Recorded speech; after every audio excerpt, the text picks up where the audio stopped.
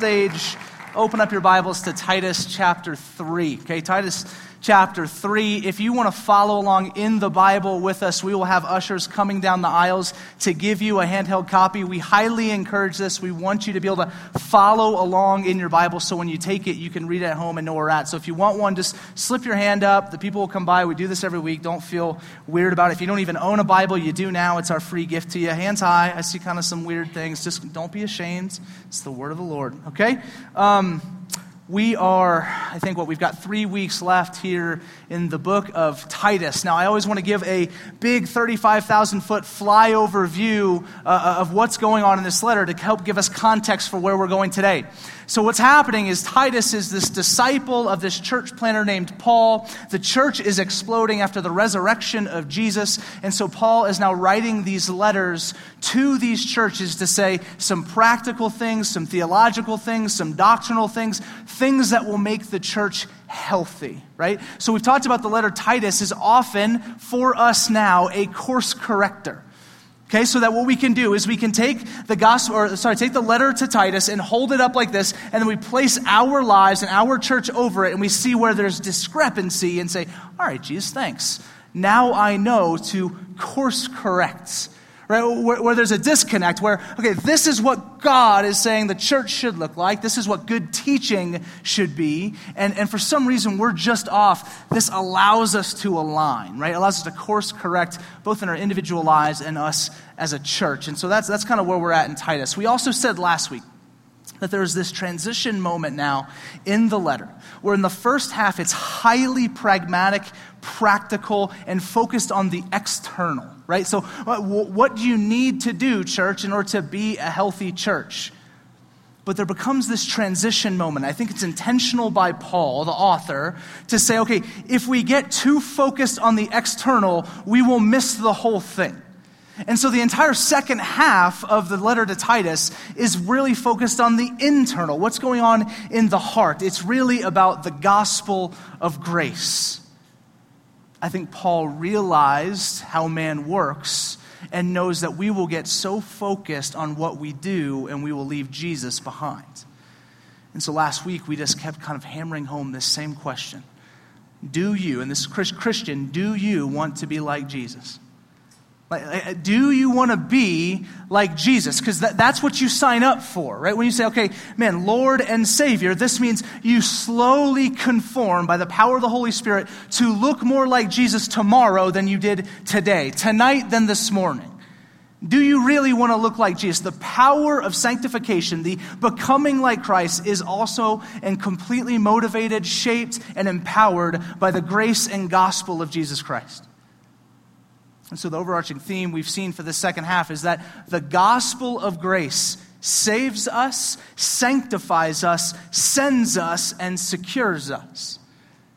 And so last week we focused on the sanctify aspect, make us more like Christ. Today we get to sit in and rejoice, and I agree with Todd wholeheartedly. This is one of my favorite passages in all of Scripture. We get to talk about how it saves us and how it secures us, and how it is the foundation for everything we do in life. Listen, if answering the question, do you want to be more like Jesus, was kind of tough for you to think through and really say a resounding yes to, it will get easier if you understand today. Like, if you can truly sit in the power of the gospel that saves and justifies, that sets you free, what grace is, man, you all day are saying yes and amen, Christ, make me more like you. That's how important today is. It is the most important thing in the faith is what Christ has done to secure your justification. It shapes everything else. The gospel is absolutely central. Now, I want to address a couple crowds here. One, if you're not a Christian and you're visiting with us, thanks for being here. Right? Like, I really want to acknowledge and honor that you would come and you would engage in an environment that you disagree with or are uncomfortable with. And I don't know the reason why you came. Maybe you just want to ask questions. Maybe someone promised lunch and you're like, dude, I give my left eye for Diablo Burger, so I'm in, right? Maybe that's why I don't know. But I want to say, please, here, I'm just going to put my cards on the table. I so desperately want you to believe what we say today. And I'm just saying it. Like, if you're here and you don't believe in Jesus as your Lord and Savior, the one who has crafted, created, and set life and sustains all things, if you don't believe that he is your Lord, I'm going to tell you right now, that's what I want out of today. If that's you, I'm gonna, flat out, I want you to love and accept Jesus.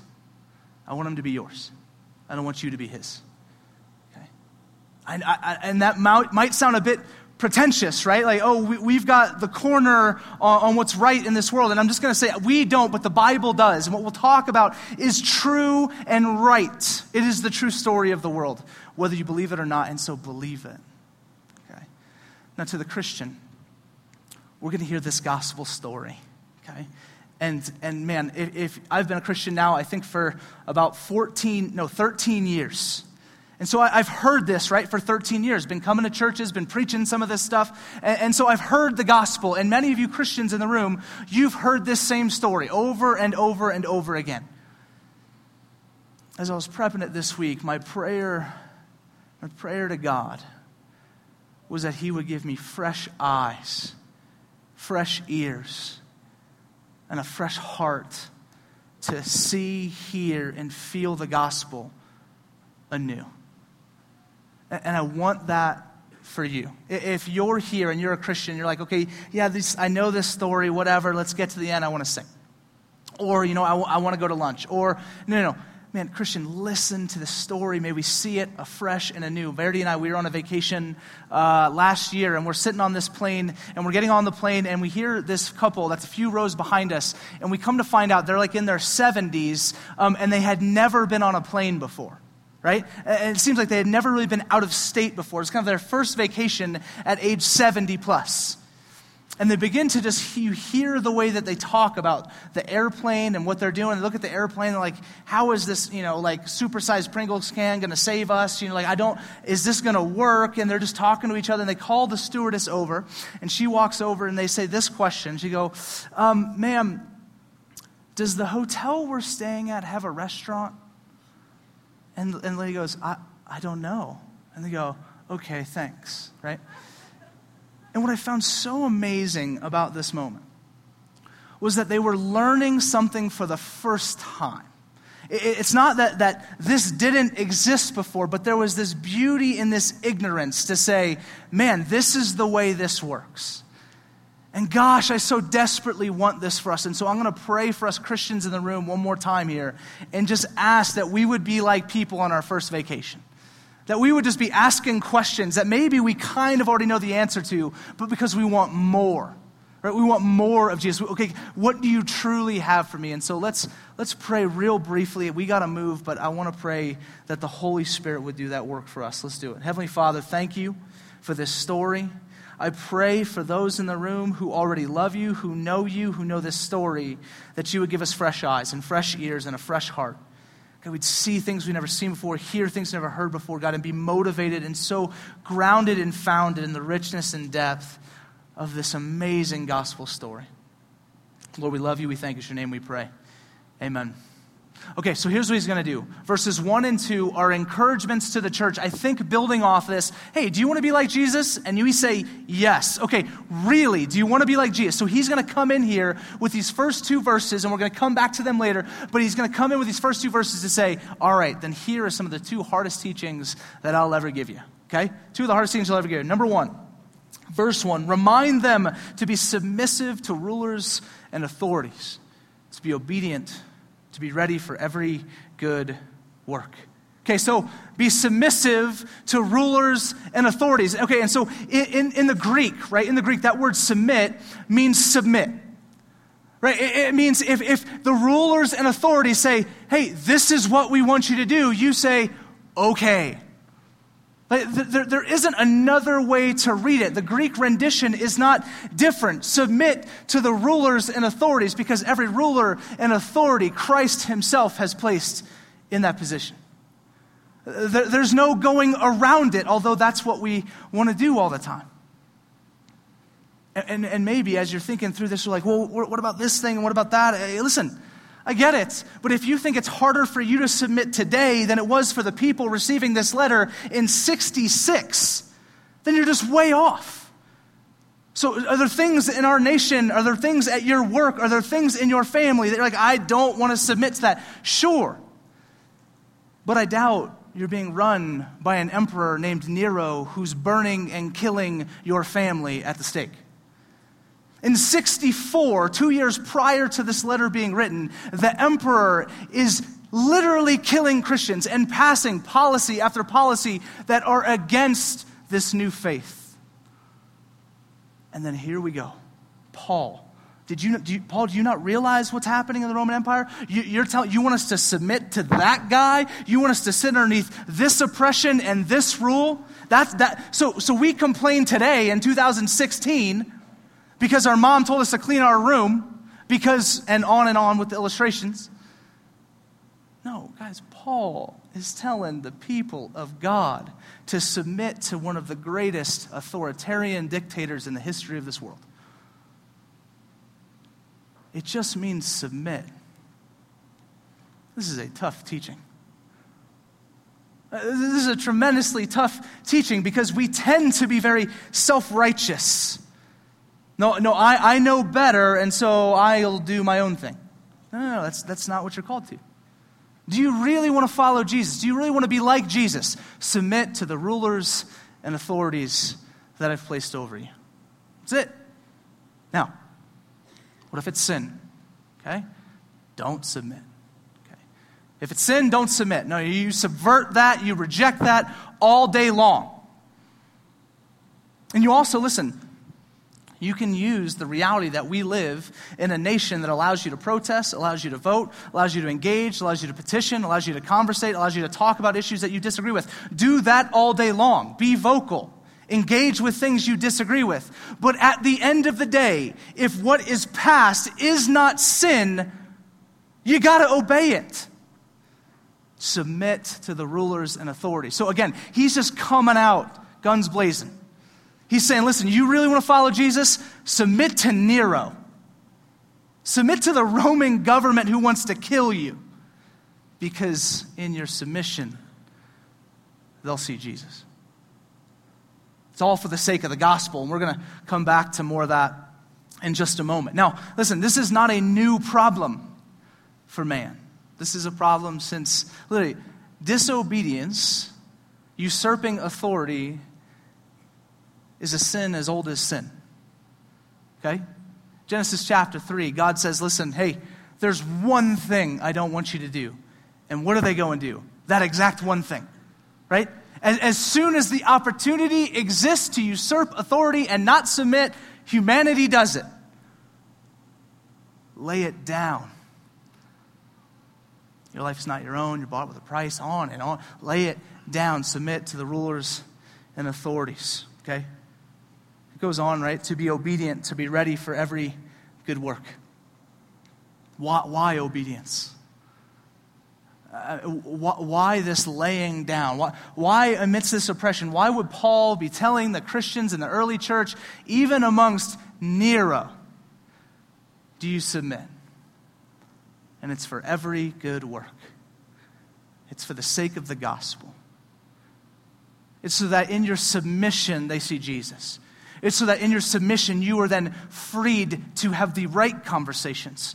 So instead of bickering and fighting over trivial matters, instead we get to have the opportunity to engage people with the life-giving, life-altering, life-changing story and grace and goodness of Jesus.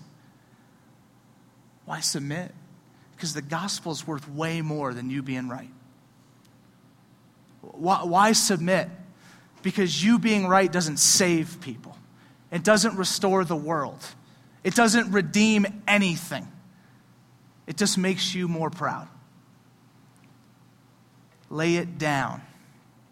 Unless it's sin, war, rebel. Also, listen, use the gifts that we've been given in this country to fight, to push against things that are wrong, that you disagree with. But at the end of the day, we submit for the sake of the gospel. The second one, the second command, and this, I think, is even more difficult.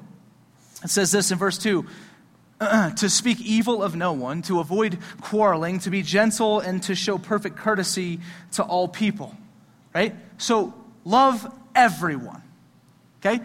Love everybody. Hear me. Love everyone. Not the people that you like, or just the people you like. Love them too, right? Don't just love the people that you like. Don't just love the people that look like you. Don't just love the people that will give you gain. Also love the people that want to come and hurt you. Love them. Now, love looks different ways, and so that doesn't always mean like, hey, just give me a hug, you're trying to kill me. That's right. So love them. Have your heart be so motivated for their best that you desire more for them than they desire for themselves. Love everybody. Love everyone. There are no exceptions. You feel malice, we're going to get to that. Love everybody. So don't speak evil. Don't quarrel, right? Do be gentle and be courteous. I always seem to bring this up, but man, when you see some of the debates that exist that Christians get involved in, and I don't see gentleness, I don't see courtesy. I do see a lot of quarreling, I see a lot of bickering, I see a lot of fighting. And you need to come and tell me how you can do that and still say, yeah, I'm obedient to Titus 3:2. You're not. And I'm not. I get involved in the same stuff. I get caught up in this, and I always find it's so I can justify me because I don't get the gospel. I still think I'm trying to earn this thing, so I need to prove to you I'm smarter than you. Because I don't believe that Jesus' sacrifice was good enough to justify me completely. I don't need to be made right in front of you. You don't need to be made right in front of anyone. You're already made right by the blood of Jesus. Okay? Don't quarrel. Don't bicker. Be courteous to all. Just this week I was reading a story. Maybe you guys saw it. There was and please hear me, this has nothing to do with politics, but there was a guy, and I don't know who he's supporting or whatever, but he's a tow truck driver, and he went to go stop, and he pulled over on the side of the road, and he pulls up to the guy to go pick him up, and the guy had a Bernie Sanders sticker, right? And he was a Sanders supporter. And so the guy, a paid tow truck driver, left him on the side of the road, okay? And when asked why, he said he just felt God tell him to. God called me, and he's rejoicing because he says, I finally took a stand for what I believe. That is not the right stand to take, friend. Not in light of Scripture. Right? Now, I could see it if he did it and then pulled away as a joke and then reversed and came back. That's funny. Like, oh, I hate what you believe in, but I'm still going to do my job. And for then him to come and then publicly state the reason he did it is because the God of the Bible, the Christian God, the God who's saying, listen, love everyone, be courteous to everyone, is the God that told you, yeah, leave that dude on the side of the road. Because you don't believe in his political ideology. Okay. Come on. And I think we hear that story, and maybe in this moment most of us are like, man, I wouldn't do that. Man, you do that kind of stuff. I do that kind of stuff all the time when we bicker and we fight over these matters. That, listen, I don't want to say trivial as if they are important, but they're not the gospel. Okay? We need to be in those conversations. We need to have those conversations. But we need to do so in a certain way. There's a way we dialogue. There's a way we converse as people who believe in the gospel of Jesus Christ. Okay? The gospel has so saved us that we need not act this way. Okay? And so let's not act this way. Now, the rest of our time is just going to be the gospel story. And we're going to look through this rubric, this idea of creation, fall, redemption, restoration. Creation, fall, redemption, restoration. And this is what I love about this text. It all sets it up so perfectly for us. So here we go, verse 3. For we ourselves were once foolish, disobedient, led astray, slaves to various passions and pleasures, passing our days in malice and envy, hated by others and hating one another. Okay? So this idea of fall, right? And I just realized I skipped over creation, it's not in my notes, so I messed up. So let me backtrack. Creation is where this all begins. Okay. Genesis chapter 1. The gospel doesn't start in Genesis chapter 3. That's why I had to make sure I hit this, because oftentimes we start our gospel presentations to one another in Genesis chapter 3. It says, hey man, you're a sinner, and so Jesus died for your sins so you can go to heaven. Right? That's kind of the very truncated version of the gospel we sell to the world. So we start in Genesis chapter 3, but the gospel, the good news, starts in Genesis chapter 1. That God created the world perfectly, right? What we learn in this is God's perfect and beautiful heart, his love for mankind and all creation. If we miss the front end, if we miss God's relentless love and pursuit of his people, we don't get the gospel. His intention for you and for me was perfection, was love, was goodness, was kindness, was peace, was hope, all the time. Not just in little glimmers and moments like we have it now, but fully living that. I know we can't even fathom this reality, but that's where the gospel starts. Creation. God created you and me in his image to know him and to love him. And so when we learn this other part, this second part to the equation, that we are filled with all of these things. See what happens in Genesis chapter 3. Again, one action. Don't do this. Don't be disobedient. And Adam and Eve are disobedient. Sin, brokenness enter into the world. And all that peace, all that hope, all that love, that joy, that kindness, that connection with God we were supposed to have in the garden was all of a sudden fractured, broken, and lost. See, part of the gospel, part of the good news is that you're more wretched than you'd ever know. Because the reality is the more you can see yourself here in verse 3, the greater the gospel becomes. We say this here a lot, but if you're just kind of I'm actually a pretty darn good person, I don't really sin that, whatever, the gospel's not all that good news to you because you're already good enough. But man, if you can truly step into, man, no, I'm pretty jacked up, which you are, the gospel becomes not just good, it becomes great, it becomes magnificent. It becomes everything you are willing to die for, to lay your life down for. Okay.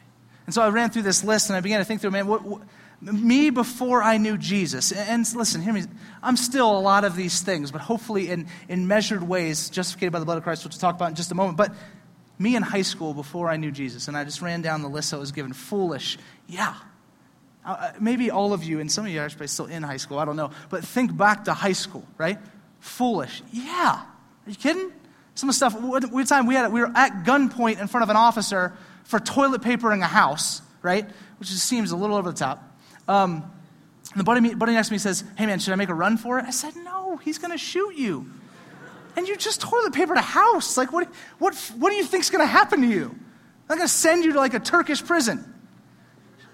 We do dumb stuff. Foolish. Disobedient. Yeah. Ask my mom. Ask my dad. Disobedient. Yeah. On big levels, small levels, in between. She will tell you all day, that's not one obedient kid. Was I led astray because of enslavement to passions and pleasures? Yeah. Gosh, man, I was swayed all the time. Whether it was, I wanted to gossip about something, I wanted to portray a certain lifestyle, I was kind of doing the sexual immorality thing, whatever it was. Yeah, I was swayed by the brokenness and the pleasures of high school. Yeah, totally. Malice. Right? I read this one, I was like, no, man, I'm not malicious. That sounds. And then I thought about, oh yeah, I remember playing football. And all I wanted to do was hurt the other person, right? I would get in the zone, and I'm like, man, how do I take that guy out of the game? That's malicious. Some of you go, you're a jerk. I know. I also remember thinking through, and this, again, hear me, this is not a statement on war. This is a statement of my heart. But I remember in high school, when 9/11 hit, I was like, all right, let's go kill everyone. I literally, as soon as I was like, oh, what's our retaliation? Let's go kill everybody. And I remember when we invaded, I remember thinking to myself, oh, okay, well, this is good because their numbers of death are really high and ours are really low. So thank goodness, praise God, more of them are dying. Again, you're thinking, man, yeah. That is the sin that's malicious, it's malice. Envy, yeah. Did I want what everyone else had? Absolutely. Did I pursue to try and get them? Yes. Hated by others, yeah. Gosh, there was a guy named, never mind, I'm not going to say his name because he's listening. There was a guy in high school, and this was right after some of the early school shootings. He had a death list that was found on his possession. My name was one of 5 names on the death list. And then he came up to me afterwards, he goes, "Hey man, I was never going to really go through with it." I was like, "Thanks, dude. You weren't going to kill me. Appreciate that." Hated by others, yeah. Why? Because what did I do? I stepped on his head to work my way up the social ladder. Okay. Hating each other. Have you ever been to high school? Okay. It's just a giant whine fest about who did what, and she did this, and he did this. Everyone hates each other all over the place. Listen, this list should not be hard for us. Don't get defensive about it. Acknowledge it. This is who we are. This is just humanity. Maybe you're the outlier. I don't know. But probably not.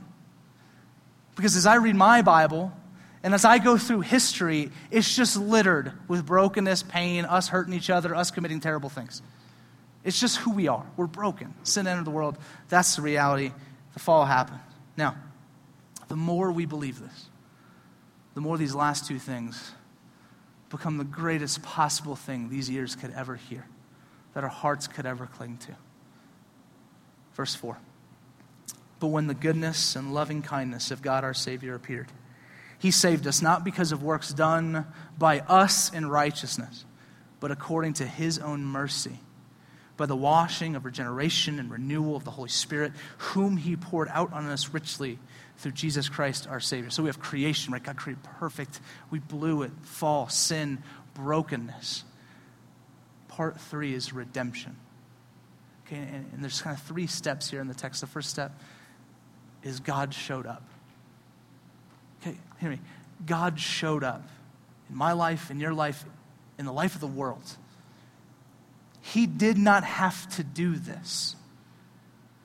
I think some of us kind of treat the gospel as in, well, yeah, like he should do it. No. He shouldn't have done it. You didn't deserve it, I didn't deserve it. The world does not deserve what Christ did.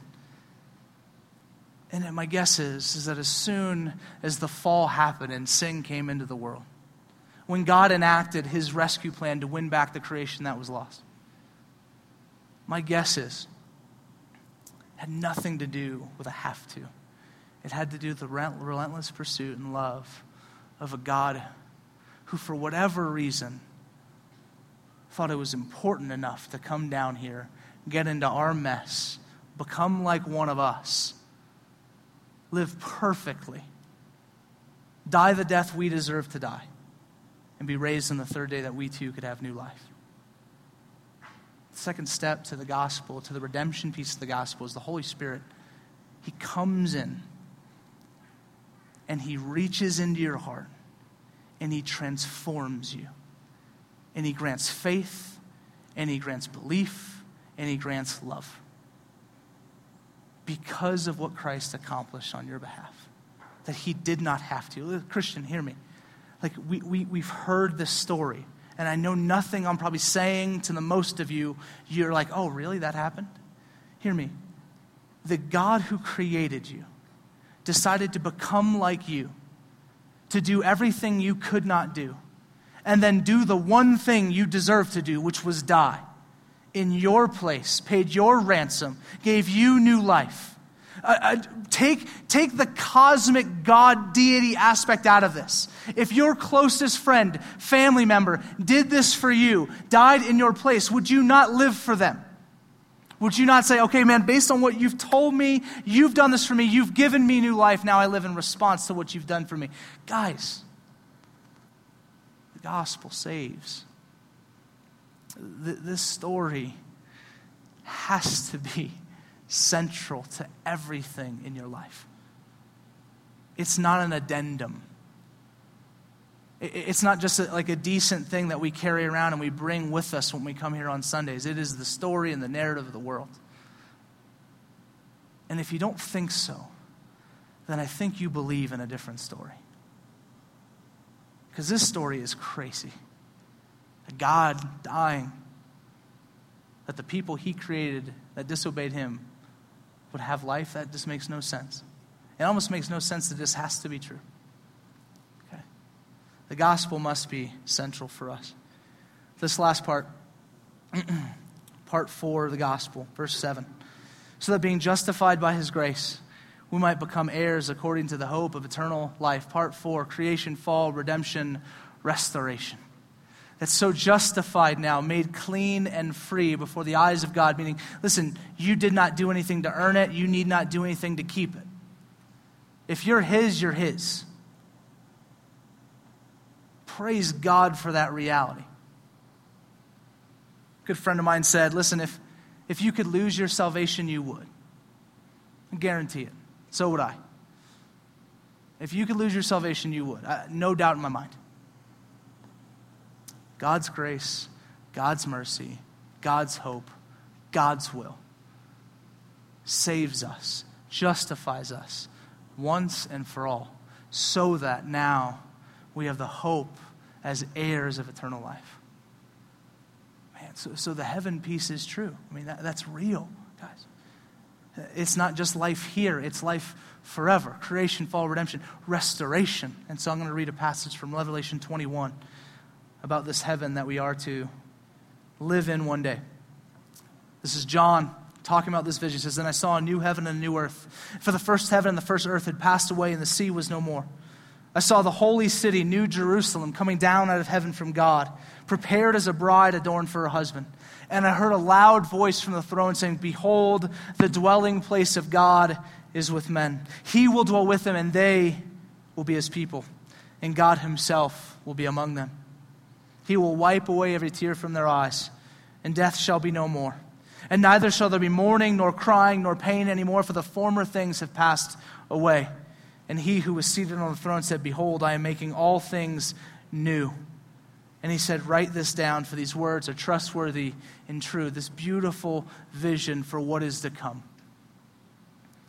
It's not this off-cloud fairy city. It's not. It's here restored. It's here made right. It's here as it should be if original sin didn't happen. It's what would have happened if the garden was cultivated and grown and given to us and used the way it was supposed to be. That's what heaven is. And the greatest part is God is here and with us in his fullness, to the point where it says there need not be a sun because his light will permeate everything. Man, that is a beautiful vision for what is to come. Again, this story, listen, you've heard it. I've heard it. Non-Christians, if you've never heard it, believe it. It's just true. It took me 19 years to believe it. I don't know how old you are. It's just true. He made you. You rebelled. He lived the life you couldn't live and died the death you deserved to secure a new life for you here and hereafter. It's the gospel.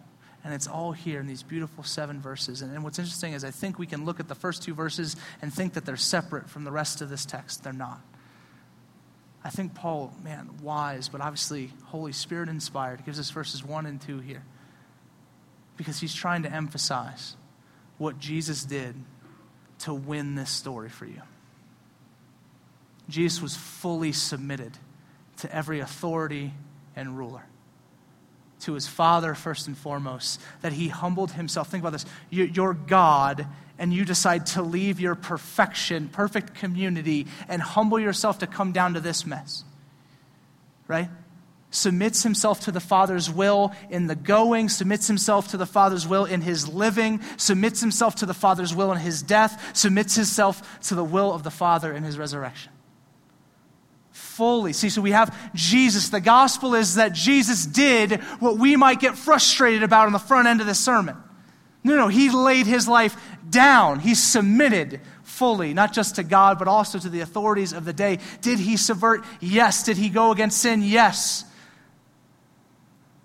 But you're telling me you don't think the God of the universe on the cross couldn't have gotten himself down? You don't think the God of the universe couldn't have called down, as he said, a legion of angels to remove him, to smote everyone there? Certainly he could have, but no, he submits even to the authorities of this world because he was desiring the flourishing of you and for me, the redemption of all creation. And the second thing that motivates and grants victory in this story is that God's love is for everyone. And so this gospel is for everyone.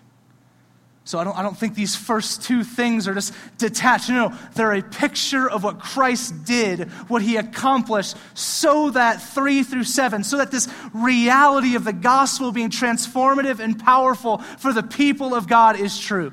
He submitted fully to the will of God, and he loved everyone all the way to the cross. Man, what a beautiful, amazing Savior that we have. I want to say this. I'm going to land here. If this is true, if this story is true, non-Christian, if you're here and this story is true, you need to believe it. You need to give your life over to it. If it's true, maybe you're something that's bogus, all right, let's talk about that.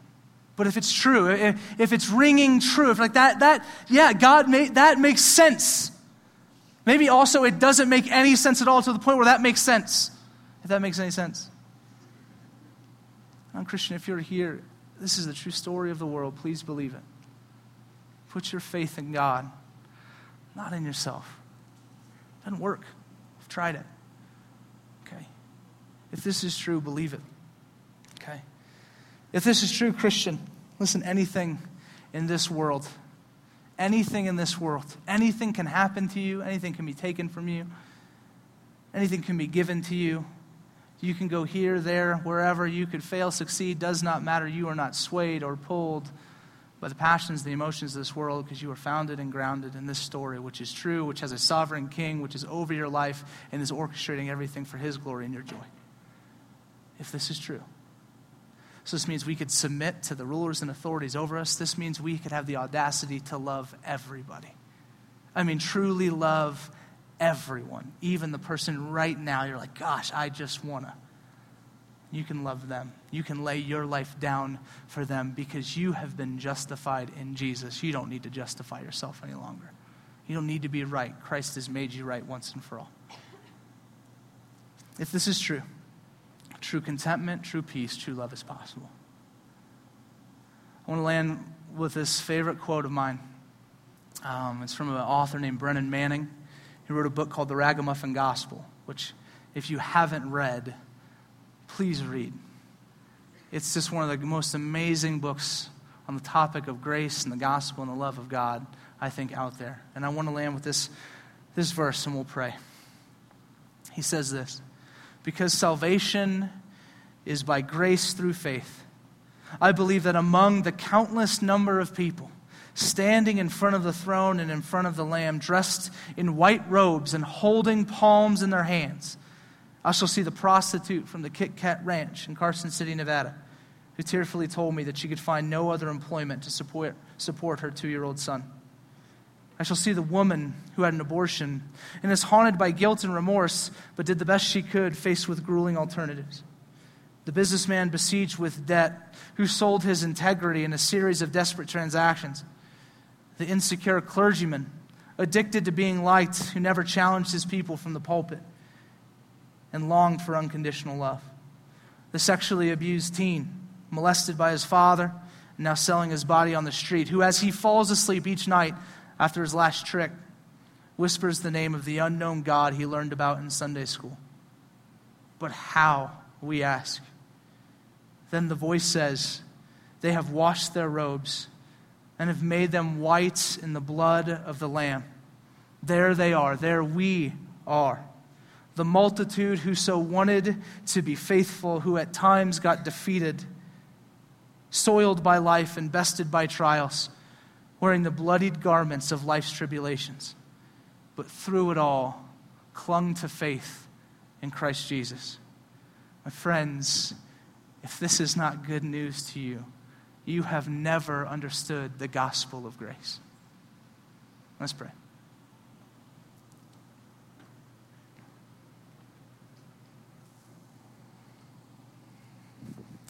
Jesus, your radical grace in pursuit of us, it's just impossible to fully figure out, to talk about, to mind the depths of. And I pray for any here who have never seen this story be true in their life, have never trusted you with their life. Would today be the day that you save, that you make your presence known in their life, that you draw them into the family and kingdom of God. Would today be the day of salvation. God, not because of anything, but their faith in you. You have accomplished everything, and so we just believe. God, I pray that you would bring that conviction and that hope and that love upon their hearts.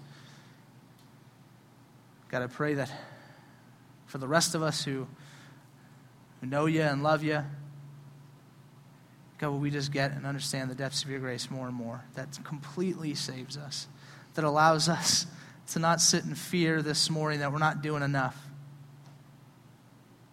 God, but completely sets us free to just live in response to what you've accomplished for your glory, for our joy, and the sake of the world.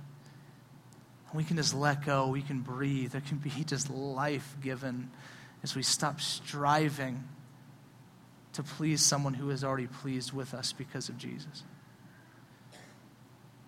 God, send us with this message to the world. Will we be your people, your vessels, your ambassadors, equipped with the greatest story? God, I expose the depth of our sin. The deeper we go, the deeper I go, God, the more your gospel is good news to me. We do not deserve you, Lord.